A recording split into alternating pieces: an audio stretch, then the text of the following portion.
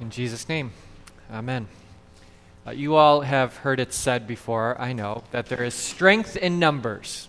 Right? And how many of you would agree with that, that there is strength in numbers? Yeah, I think we can all agree on that. I think we've all experienced how true that is.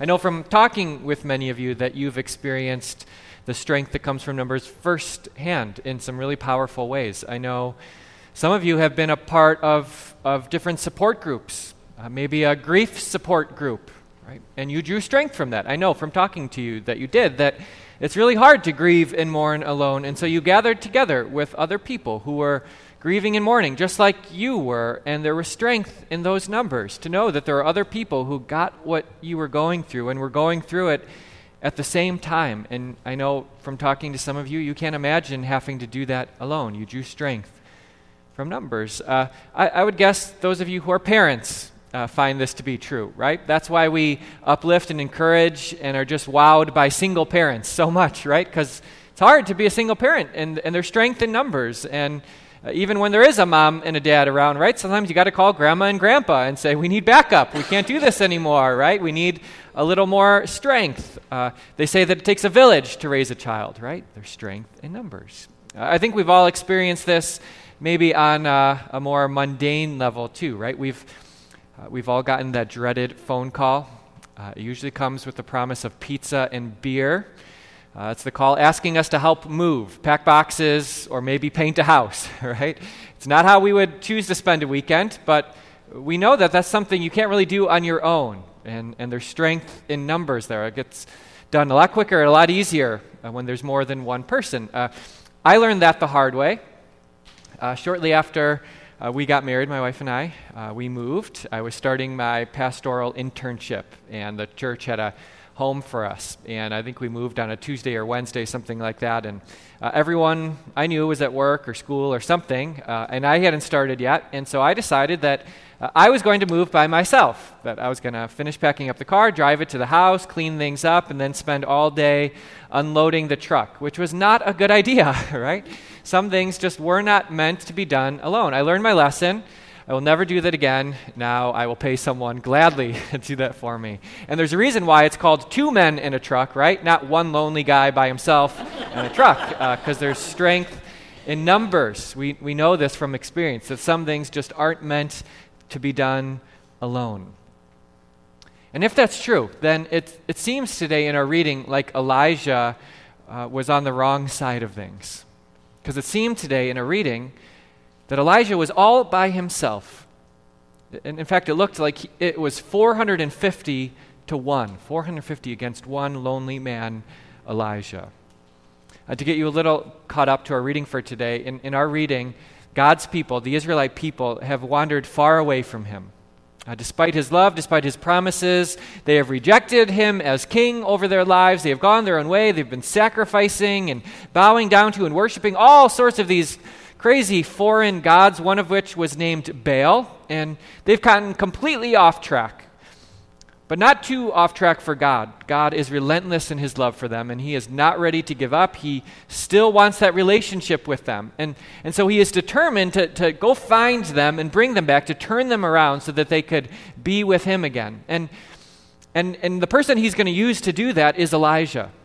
Elijah is the last of God's prophets left. All of God's other prophets have either been killed by the crazy maniacal king in charge named King Ahab and his even more evil wife Jezebel. And so Elijah's the only prophet of God left.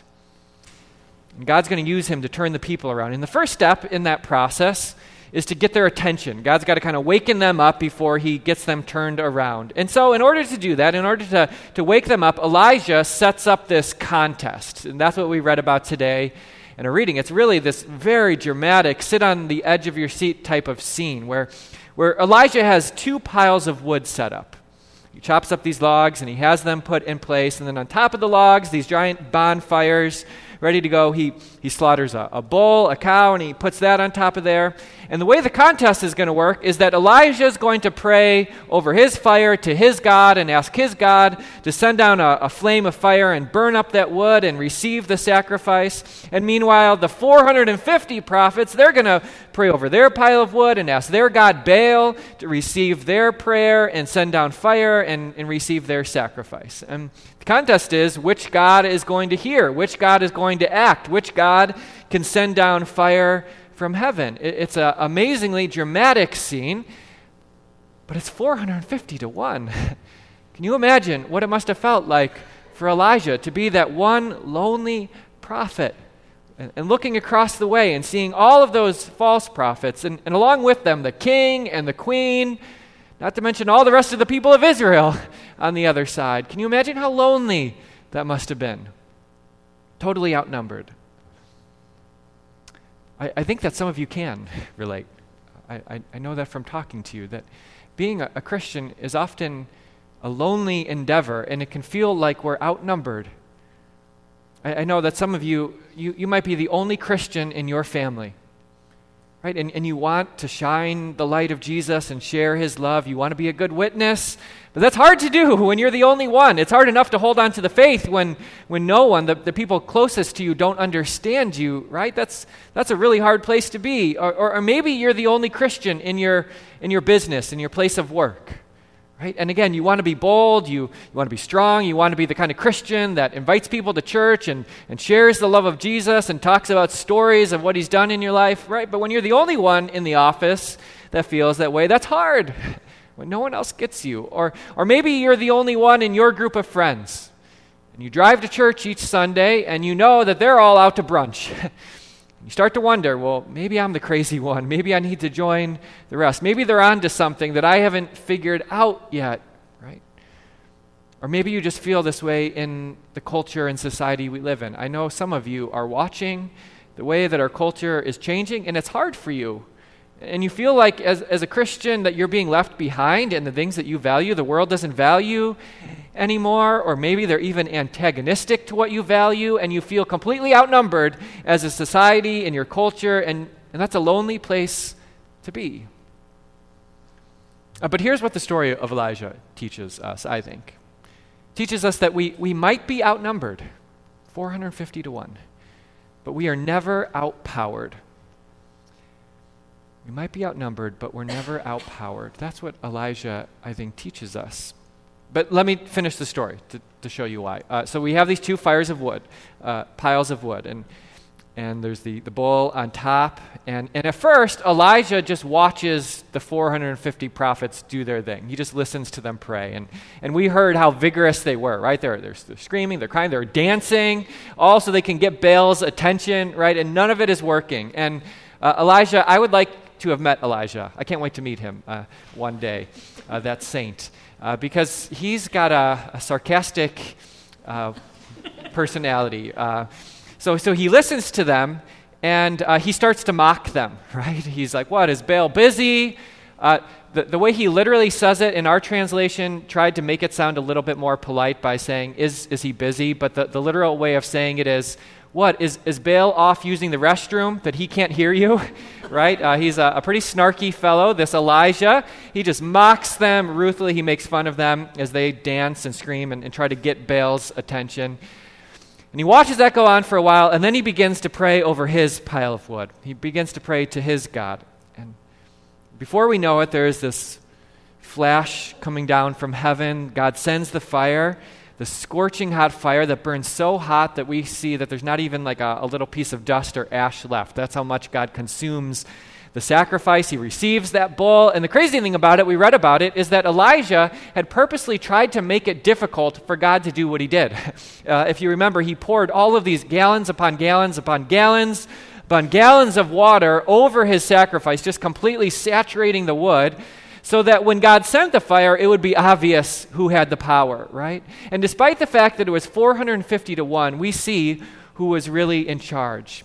And we're reminded that it's not about how many are on your side, but it's about who is on your side. And when you have the living and active God who hears our prayers and then descends down into humanity, that's what gives us our power.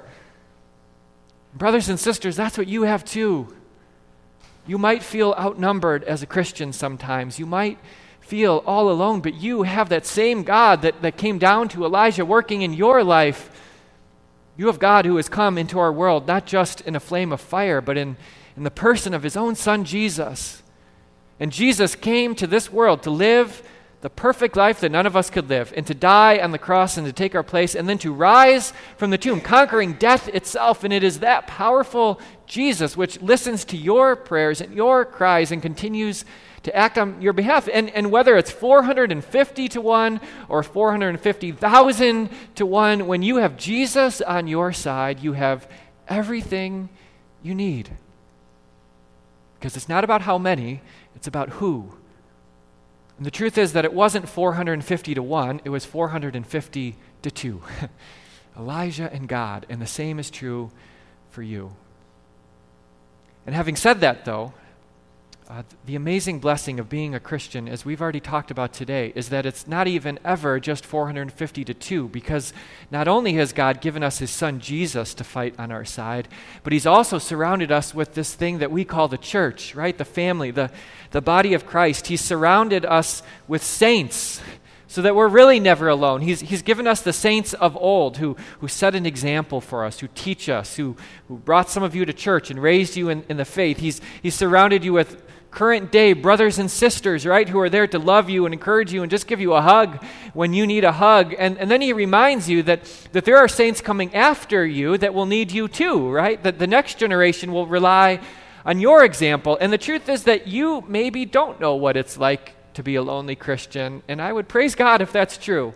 If you have grown up in a world and a family with friends that know your faith, and maybe you're thinking, I can't relate to that, Pastor, right? I don't experience that. But you probably know someone who is experiencing that. And it's your job as God's saint to come around them, to go find the lonely people who feel outnumbered and overwhelmed, and to walk into their life and to give them a hug when they need a hug, and to encourage them when they need to be encouraged, to point them to the arms of Jesus where they might rest and find their hope and their life. It's together as all of these saints that we find strength, not in ourselves, but in Jesus. We find strength together as God's people in his power, in his promises, in his love for us. And so we're really never alone because we have Jesus, and we have Jesus' people. And so we rejoice, and we are bold, and we are confident because we are never alone. In Jesus' name, amen.